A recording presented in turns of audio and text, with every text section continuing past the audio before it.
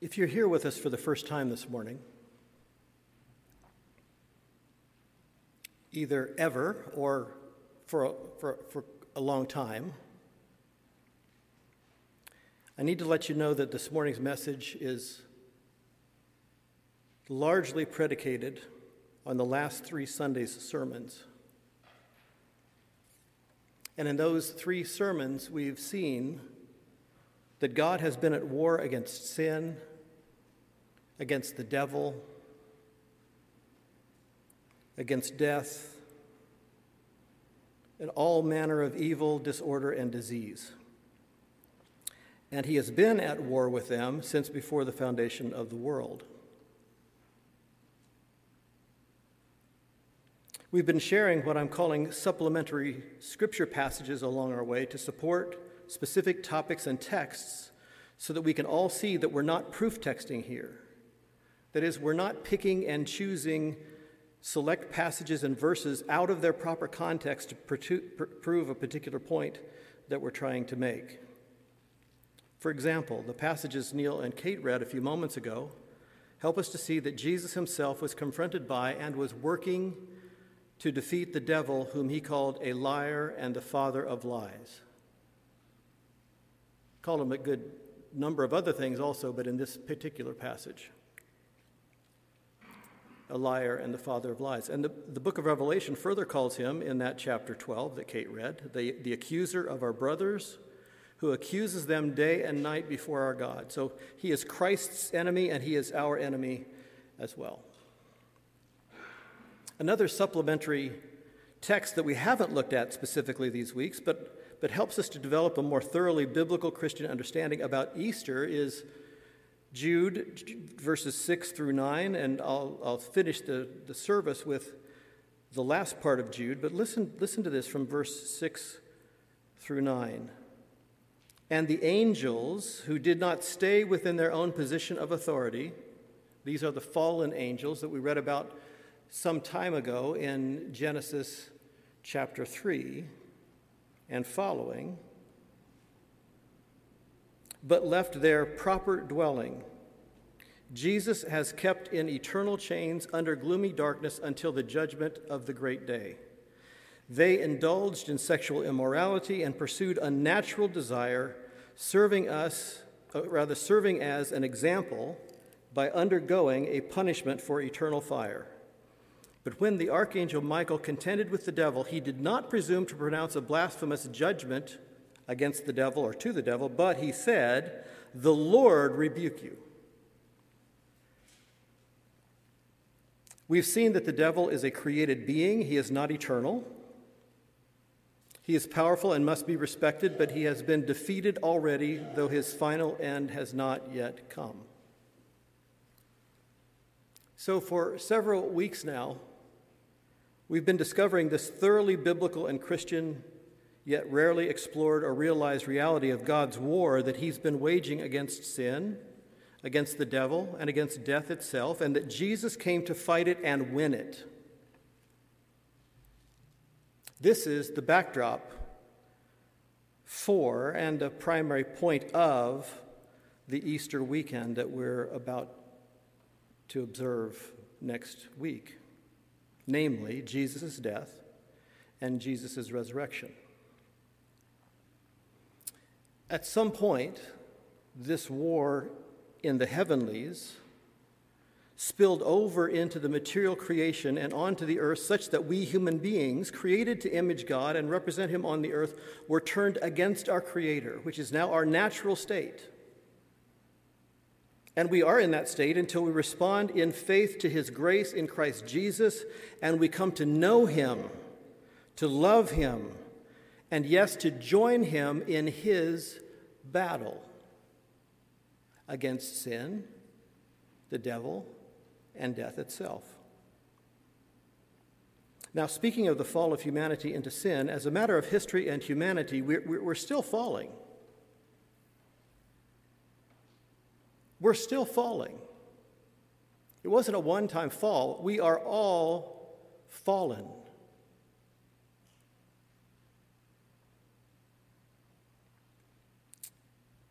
And perhaps the most devastating, persistent, and literally natural consequence of this fall has been the separation of human beings from spiritual realities all around us.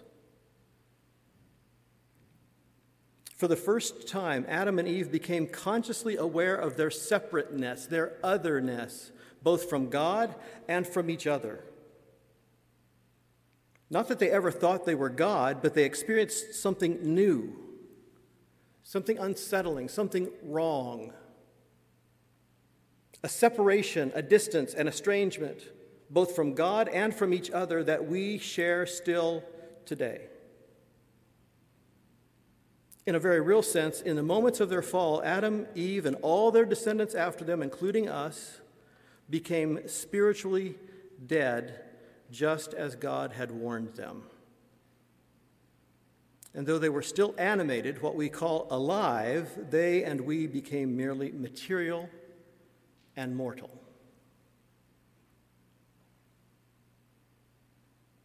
Much was lost, both to them and also to us.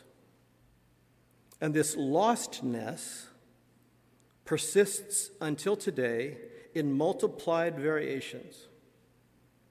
God had created Adam and Eve to walk in an unfettered, personally intimate, and joyful relationship in the garden with himself and with each other. But after their expulsion from Eden, they no longer enjoyed this special access either to God or to each other. They were separate. They were other. An associated consequence, particularly relevant for us today, is that it's very difficult for us even to imagine the biblical reality of the heavenlies, as we talked at length about last week, or more generally, the spiritual realities that are formed and active all around us. This is what will necessitate a renewal and restoration of creation, the new heavens and a new earth, as the Bible promises. But with Adam and with Eve and with every human being after them, we've lost the ability to discern these spiritual realities that are all around us, what the Bible calls the heavenlies. That is, unless God, the Holy Spirit, gives us some special, momentary, or gifted insight into the spiritual realm. Either way, we have the biblical revelation, God's true, authoritative, living, and eternal word written, to which we must give authority and priority and take seriously as God's born-again people, no matter our times, no matter our experience, no matter even our doctrine or our practice. God's word has been, God's word is, and God's word will ever be supreme. Most especially in the person of Jesus Christ, God's word made flesh.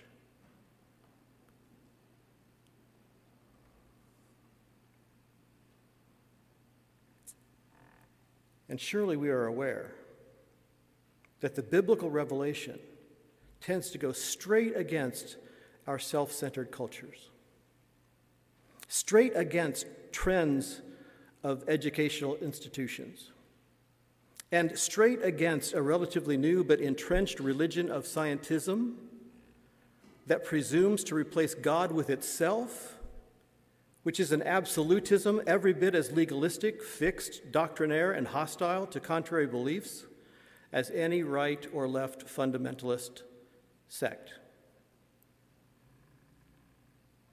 Even so, as biblical Christians, we must give priority to God's revelation in the Bible, taking it seriously by believing it, by teaching it, by obeying it, and by living it out in the world as best the Holy Spirit will give us the ability to do. Also, the understanding. And we are learning from God's revelation these days, in this particular Easter season, that God has been at war against sin, death, and all their sources, most notably the devil and his minions, since before the foundation of the world. And so he engages us. God engages us, not with war against us, but with love and life and invitation to us to join him as his children in the battle.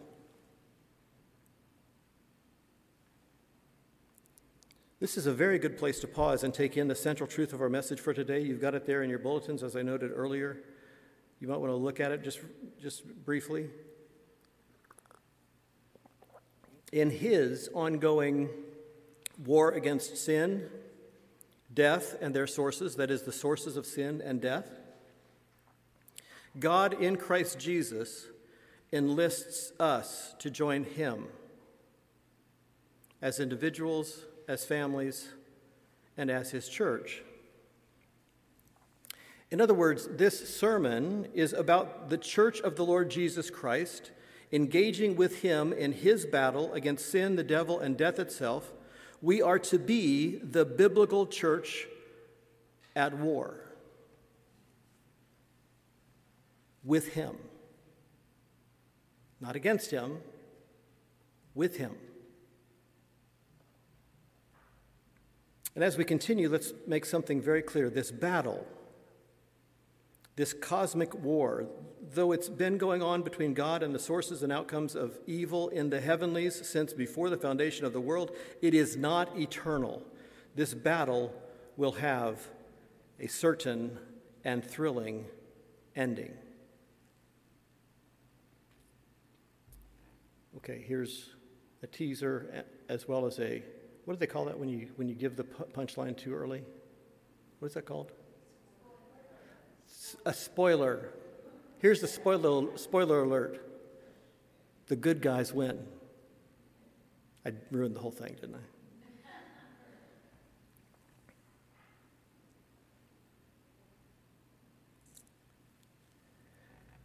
And the decisive beginning to the inevitable end of this ongoing cosmic war was the substitutionary death of Jesus Christ on the cross.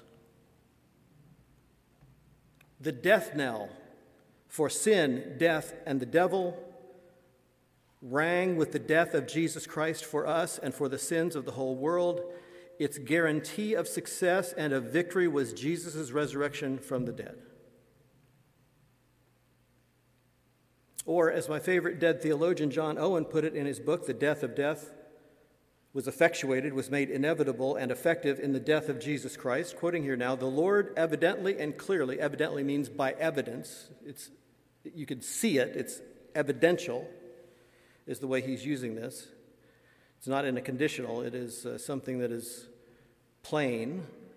The Lord evidently and clearly engages himself to his Son, that he should gather to himself a glorious church of believers from among Jews and Gentiles through all the world that should be brought to him and certainly, I love this phrase, fed in full pasture, that's you guys, and refreshed by the springs of water, all the spiritual springs of living water which flow from God in Christ for our everlasting salvation. This everlasting salvation that God in Christ Jesus provides, has provided, and will provide for those who believe and those whose belief becomes evident in the formation of Christ's image and character being manifested by the fruit of his Holy Spirit in his children. With that as introduction, I'd like to ask you to turn with me to Ephesians chapter 6. Don't worry, the introduction is about half the sermon, maybe a little bit more than half. I'm just trying to set the backdrop because we've traveled many spiritual and theological and biblical miles over the last 3 Sundays. And I'd like for us to turn our attention back to our focal text in Ephesians 6, verses 10 through 20. I won't read them separately, but we will dig into them here in just a moment. I think we did an adequate job of introducing our passage last week, so let's just review the central truth of last Sunday's sermon, which was verse 12 of Ephesians 6. It's this: "For we do not wrestle against flesh and blood, but against the rulers, against the authorities, against the cosmic powers over this present darkness, against the spiritual forces of evil." Where? In the heavenlies. Now, I know that your version probably has "in the heavenly places" or "in the heavenly realms," but that's not in the text. That's added. The translators have added places or realms to help us, and I don't think it helps us at all. I think it moves us to look for a place out there somewhere, far, far away, generally speaking, as opposed to in the heavenlies, which are all around us. That's the meaning of this text, I believe, where the rulers, the authorities, the cosmic powers over this present darkness, the spiritual forces of evil tread. And this is both our reality and our calling. Now, what follows from verse 13 through verse 20 is an application of this truth to our lives and ministries. That is, the life and ministry of Jesus' church, of which we are a part. Here's another way of putting it. Now that we know about the battle, we must now prepare for the battle.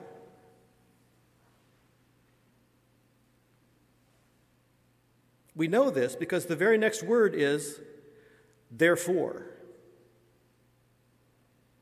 In essence, now that we know about our context, our environment, our reality, and our calling, therefore, here's what we do, you and I, indeed the whole church. We put on the full armor of God. So I'll just read verses 10, 11, and 12 because we haven't heard them this morning and we won't be hearing them, at least in any sense, in full. In what remains, and then we'll pick it up at verse 13. Finally, be strong in the Lord and in the strength of his might. Put on the whole armor, or the full armor of God, that you may be able to stand. Okay, I ask you to repeat this word, stand. Let's say it, stand. Now count how many times we encounter stand or a version of stand, as in withstand, in the next few verses, okay? Finally, be strong in the Lord and in the strength of his might. Put on the full or whole armor of God that you may be able to stand against the schemes of the devil. So that's what we're doing. Verse 12. For we do not wrestle against flesh and blood, but against the rulers, against the authorities, against the cosmic powers over this present darkness, against the spiritual forces of evil in the heavenly places, or in the heavenlies. Verse 13. Therefore, take up the whole armor of God that you may be able to withstand in the evil day, and having done all, to stand firm. Verse 14, stand therefore, having fastened on the belt of truth and having put on the breastplate of righteousness. That's enough for now, but let's just ask ourselves, what on earth or in the flesh do we have to use in opposition to or against the rulers, the authorities, the cosmic powers over this present darkness and the spiritual forces of evil in the heavenlies? What do we have? Answer, nothing whatsoever. Now remember, I asked, what do we have in this world, on this earth, or in this flesh? Nothing. Literally nothing on the earth will do, even nuclear weapons and hypersonic missiles and all the bright things that we're coming up with these days to kill each other. Nothing is sufficient to fight this battle. And so, if we want to survive in this warfare environment, if we intend to thrive in this warfare environment, if we would be effective and useful in this warfare environment, Christian church, then we need to put on and keep on the whole armor of God, that you may be able to withstand in the evil day, and having done all, to stand firm. That's what this passage is about. That's its message to us, to the church at Ephesus, to the whole church of the Lord Jesus Christ, of which we are a part.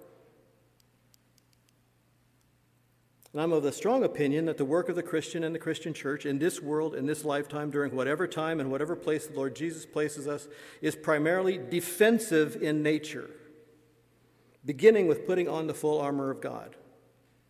Now, what I mean is that God doesn't need us to go on the offensive, chasing after the devil and his minions, or imagine ourselves to be doing so.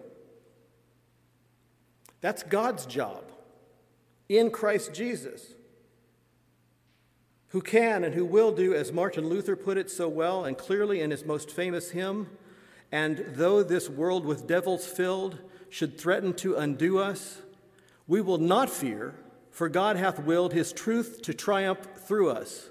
The prince of darkness grim, we tremble not for him. His rage we can endure, for lo, his doom is sure. One little word shall fell him.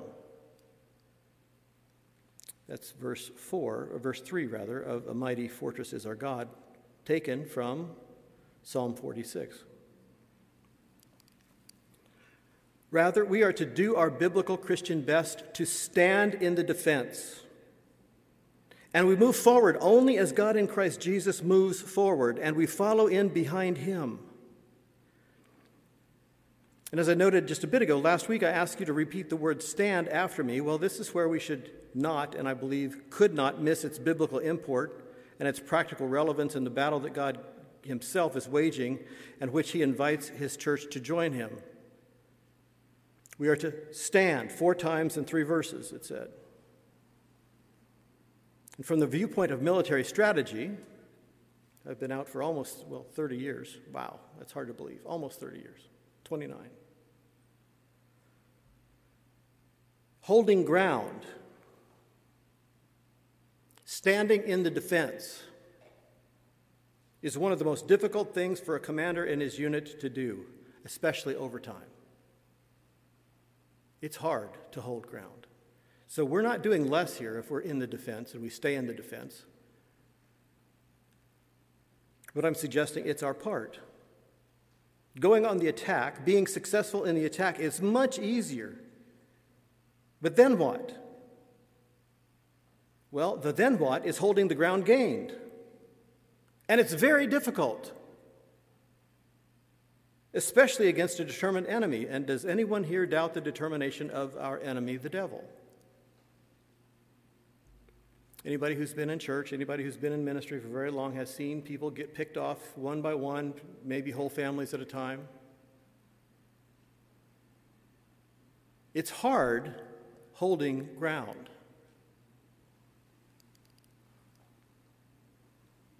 And we shouldn't doubt the determination of our enemy, because he is and he will be all the way to the end, even though he knows that his doom is sure, determined to defeat us. And if he can't do that, then to distract us, delay us, discourage us, send us in despair. And he knows precisely how to do that. And we need to do a much better job of preparing for our defense. Verses 14 and 15 say this: "Stand, therefore, having fastened on the belt of truth, and having put on the breastplate of righteousness, and as shoes for your feet, having put on the readiness given by the gospel of peace." Now we are instructed, actually commanded, as individuals and as families and as a church, to stand in the defense against the schemes of the devil, from verse 11. 4 times in 3 verses, and then we're given specific instructions as to what to wear in the defense to protect ourselves, which is the full armor of God. And what do you suppose we're to do with all of this? What's the main point here, do you suppose? We must stand. That's our job. That's what this text is telling us. In the sports world, it's often said that defense wins championships. Have you ever heard that before? Anybody? We have very few sportsmen here. And sports ladies. There's a big one up there. Go Chelsea. And it's usually true. If a team can shut down the opponent's offense, then that's way more than 50% of the battle, so to speak, to win.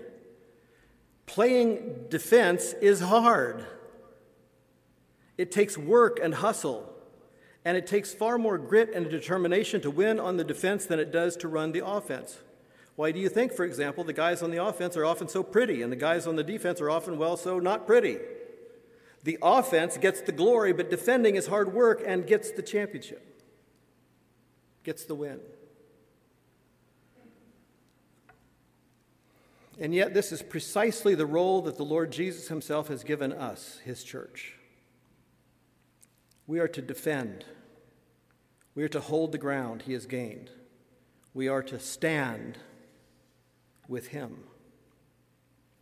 So what are those pieces of armor that God in Christ Jesus gives us and commands us to wear if we are to stand firm and successfully in the battle that he is waging? Last week I referred to a misunderstanding of Christians and churches on this question. It's really quite plain and simple, but we've made it much harder than it has to be or than it is. There is no mystery to unlock here. In each case, the item of armor is the very thing named. Let's look at it, verse 14.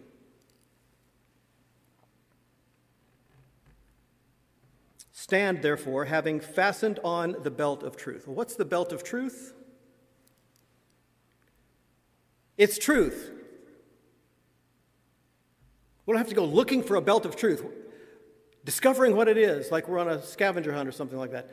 The belt of truth is truth. It's believing the truth. It's speaking the truth. It's teaching the truth. It's obeying the truth. And oh, by the way, Jesus Christ is the truth embodied. Do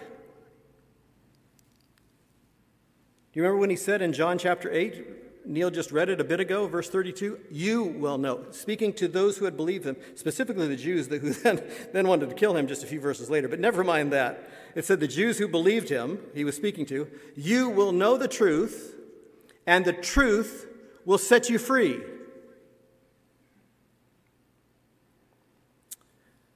So we need the truth. And we need not to be misled. Do you know that's a regular command in Scripture? Do not be misled. Let no one deceive you.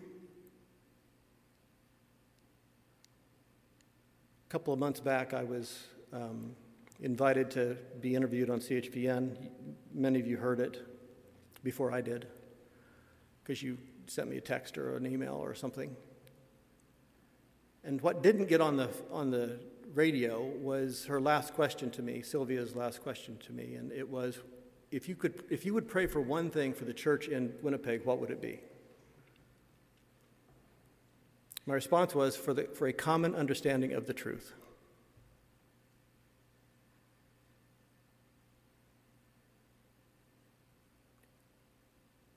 Because that's not what we have, it's obvious, and the way it's obvious is that there are so many varieties of it out there. They can't all be true. So whether we're talking about Christians in politics or Christians in culture or Christians in the church, we must understand that the first line of defense is the truth. God's truth. Rightly interpreted, rightly understood, rightly applied. The breastplate of righteousness, still in verse 14, and having put on the breastplate of righteousness. What is the breastplate of righteousness? Righteousness. Again, we're not looking somewhere for a breastplate somewhere that says righteousness. It's righteousness. Romans 3, verses 21 to 22. But now the righteousness of God has been manifested apart from the law, although the law and the prophets bear witness to it, the righteousness of God through faith in Jesus Christ for all who believe.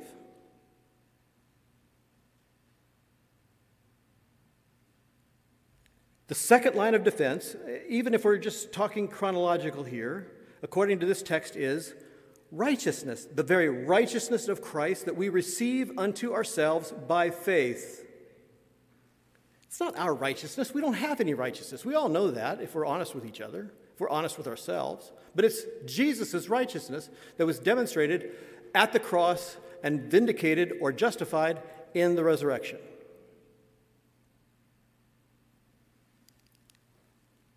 Verse 15.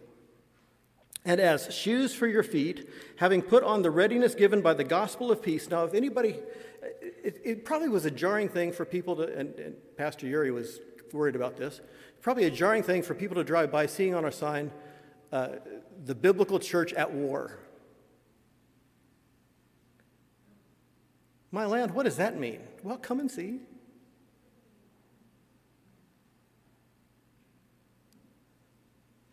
But notice this in verse 15. And as shoes for your feet, having put on the readiness given by the gospel of war? No, peace. Peace.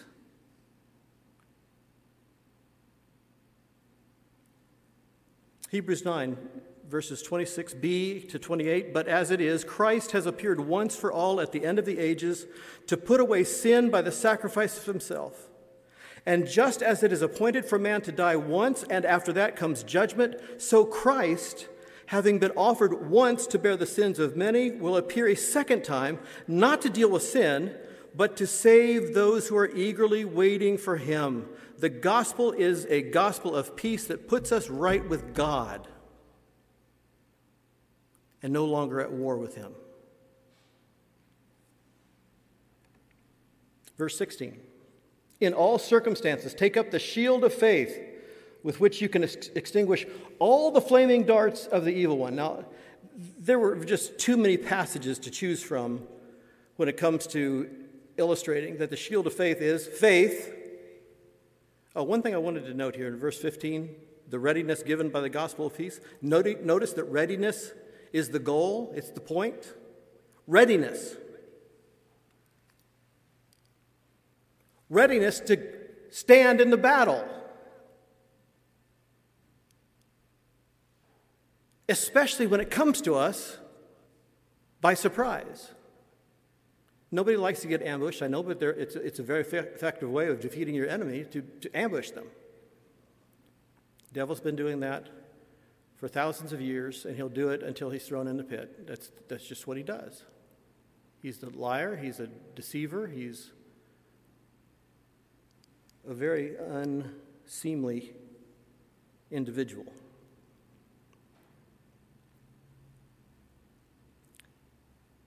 But the gospel we preach is to save people from sin, death, and the wrath of God, and to put us right with him. You can call that a gospel of peace. Verse 16. I already said that. It's the shield of faith. Romans 14:23, it jumped out at me probably 25 years ago. I've never gotten over it. I still don't know altogether what to do with it. But here it is, for whatever does not come from faith is sin.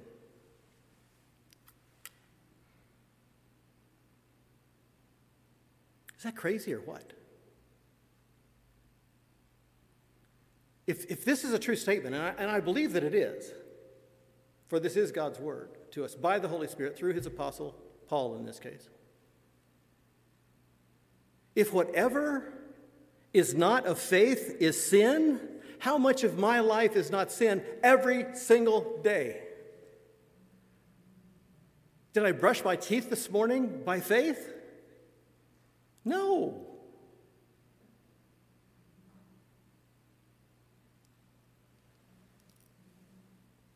And yet it is this faith that is the shield of faith that provides us the shield to defend us against the fiery darts of the enemy, the very devil himself. Ephesians 2, verses 8 through 10. For by grace you have been saved through faith. And this is not your own doing. It is the gift of God, not the result of works, so that no one may boast. For we are his workmanship, created in Christ Jesus for good works, which God prepared beforehand that we should walk in them. Hebrews 11, verses 1 and 6.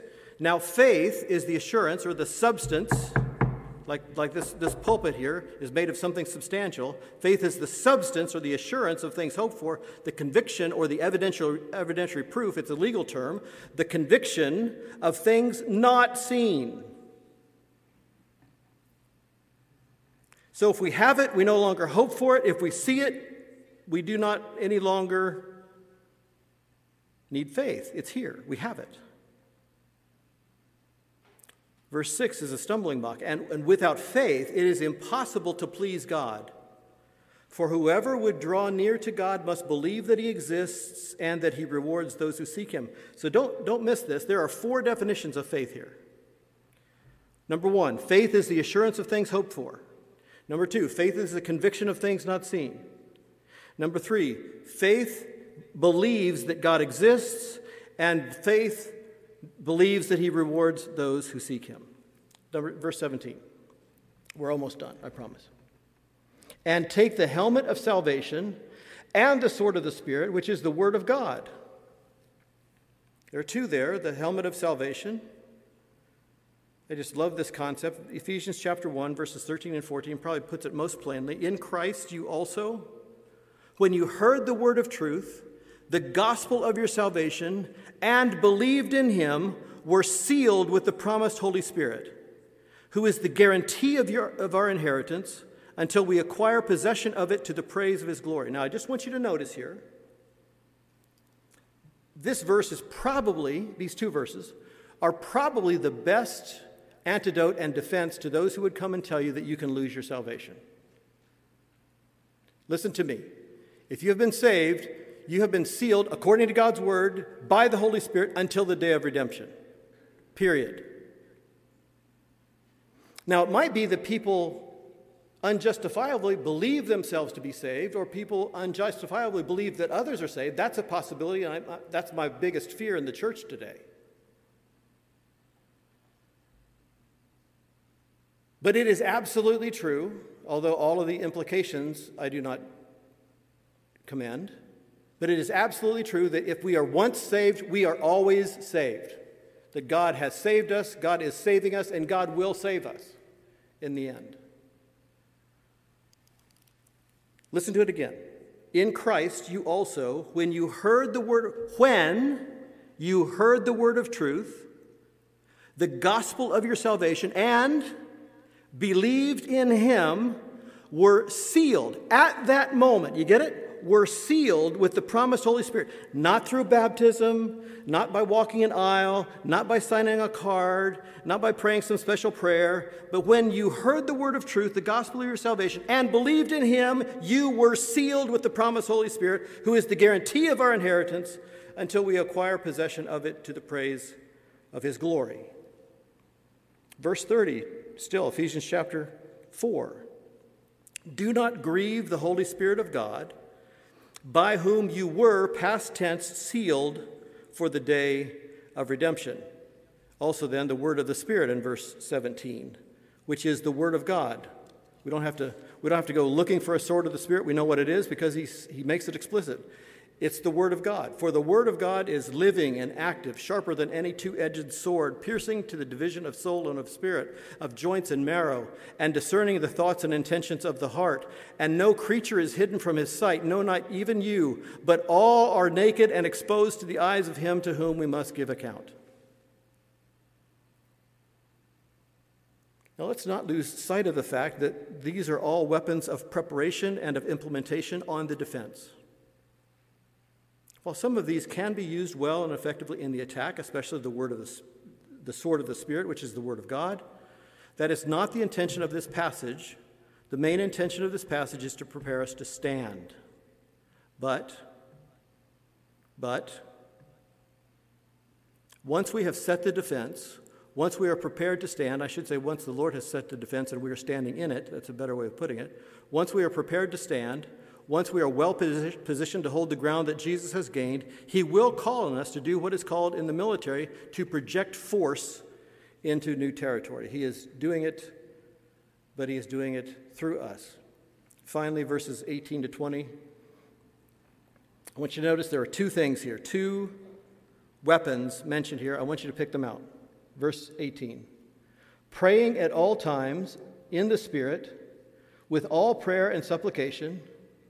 To that end, keep alert with all perseverance, making supplication for all the saints, and also for me, that words may be given to me in opening my mouth, boldly to proclaim the mystery of the gospel, for which I am an ambassador in chains, that I may declare it boldly as I ought to speak. What are the two weapons? Prayer.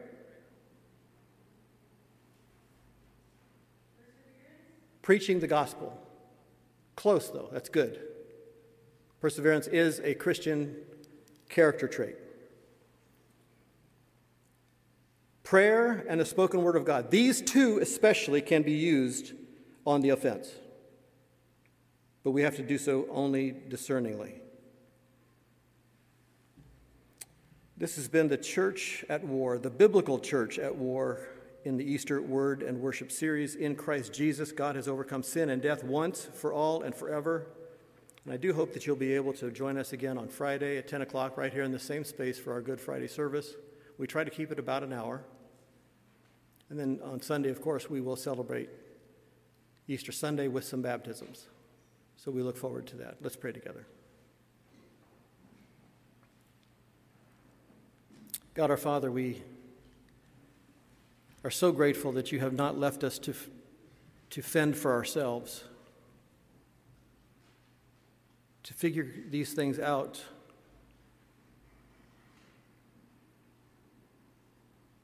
And do our best to follow Jesus.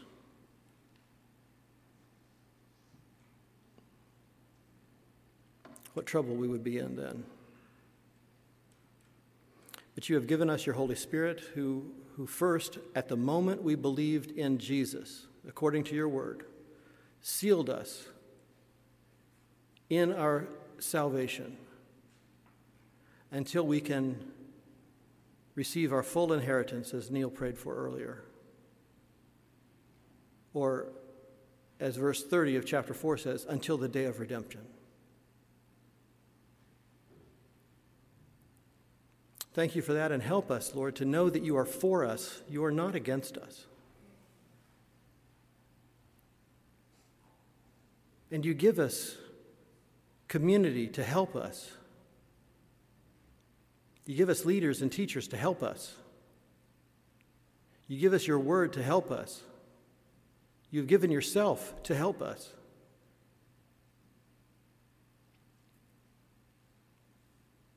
And while we believe, please, Lord, pardon our unbelief. In Jesus' name.